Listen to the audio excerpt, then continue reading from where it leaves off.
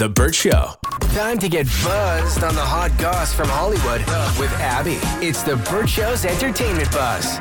To the shock of absolutely no one, Ryan Seacrest is the new host of Wheel of Fortune. Whoa. Didn't I joke about that initially? Yeah, you did. Right? We called it. I said, Ryan's probably available, and he's nailed it. There he is. Right. If there's one thing Ryan Seacrest is going to do, it's take another job in entertainment hosting. I really feel like this is the first time people have actually cared about Wheel of Fortune since like the 90s. Like I have never seen people talk about this show more in like the last week since this news came out. But I really do feel like people were invested in who was going to be the new host just because it's so iconic. Names that were thrown out there were LeVar Burton, Mario Lopez, Snoop Dogg even. Mm-hmm. So when the news broke, after hearing all these different options, people were like, really? Is this the only guy available for entertainment hosting? I wanted to know because as soon as I saw it, I had that reaction. And listen, it's no shade to Ryan Seacrest, get your bag. But at the same time, Vanna White's been on there for the same amount of time Pat Sajak has, possibly. And I'm like, if they went with Ryan, I'm hoping that they offered it to her and she turned it down. Or they offered it to LeVar Burton and Mario Lopez and they turned it down. I just really felt like they had an opportunity to do something different and fun, and they chose to go very, very safe. So let me put my suit and tie on for a second as an executive trying to put together a show, right? Mm-hmm. I thought it was the perfect choice. I really did. I thought it was safe. I thought Ryan is an entertaining guy. He'll keep that show moving. He almost feels Pat Sajak-ish. It just felt, him or Andy Cohen just felt like the choice for me. Oh, okay. Is that why it seemed like game shows always hire the same handful of people? Is it for the safe factor? Yes, because think about who is. So do any of us watch Wheel of Fortune? No. So think of who's at home watching Wheel of Fortune. I think that demographic isn't a big fan of change. Okay. So in order to keep it consistent, because a lot of people aren't fans of change. I mean, we've noticed that over the years on this show. Every time.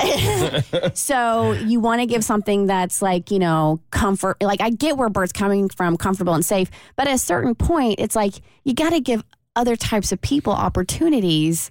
Otherwise, we're just going to be stuck in this rut where a straight white guy hosts everything. Mm-hmm. Yeah, and the host can really change the tone of a show. I would have never thought to watch Family Feud, but I think Steve Harvey is hysterical. So good. He's great at it. I love seeing those clips. I don't watch it on cable, but I do love seeing the clips on YouTube and stuff. And I certainly would have started watching Wheel of Fortune if they hired Snoop.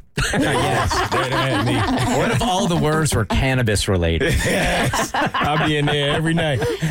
So there were a lot of people coming out on Twitter, really sharing how they feel about this. Somebody on Twitter named @Mern said, How do I say Ryan Seacrest is a perfect fit for Wheel of Fortune while explaining that is not a compliment to Seacrest or Wheel of Fortune? Mm-hmm. Paul Rudnick, New York said, Ryan Seacrest is the new Wheel of Fortune host, because Nostradamus predicted it. The job listing said Caucasian male who already seems like a game show host. And the idea made Vanna laugh and say, of course. If you were unsure about that new Jennifer Lawrence movie, No Hard Feelings, the cast, Kristen, wants to put your mind at ease. Okay, thank you. Thank you. Right. Go ahead.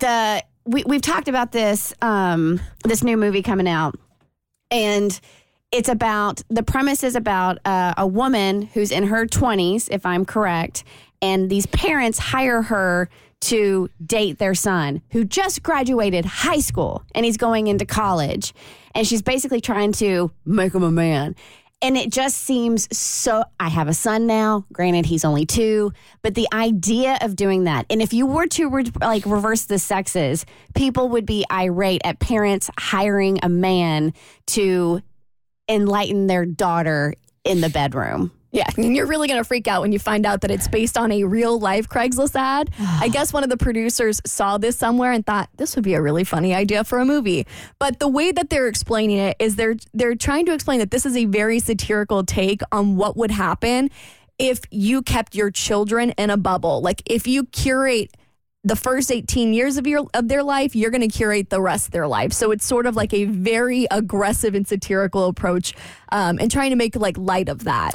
Kristen and I will differ on this. I just think it's a movie and it's a fun premise and it doesn't make some PC woke statement. Can't we just go into a movie theater and like not go, oh, it's 2023, this is inappropriate. It is what it is. It's just a 2-hour movie of nonsense. But there was actually a Craigslist ad. It was inspired by a real thing. Based on a true story. It just doesn't bother me at all. It's just a movie and it doesn't feel like it makes some kind of statement. It's a dirty statement. It's so ick for me. We can all agree that it's disgusting. It should have never happened in real life, but it looks really funny. Are Mark Zuckerberg and Elon Musk actually going to fight? Now Elon's dad is stepping in. More on this brawl on your next E-Buzz on The Burt Show. The Burt Show.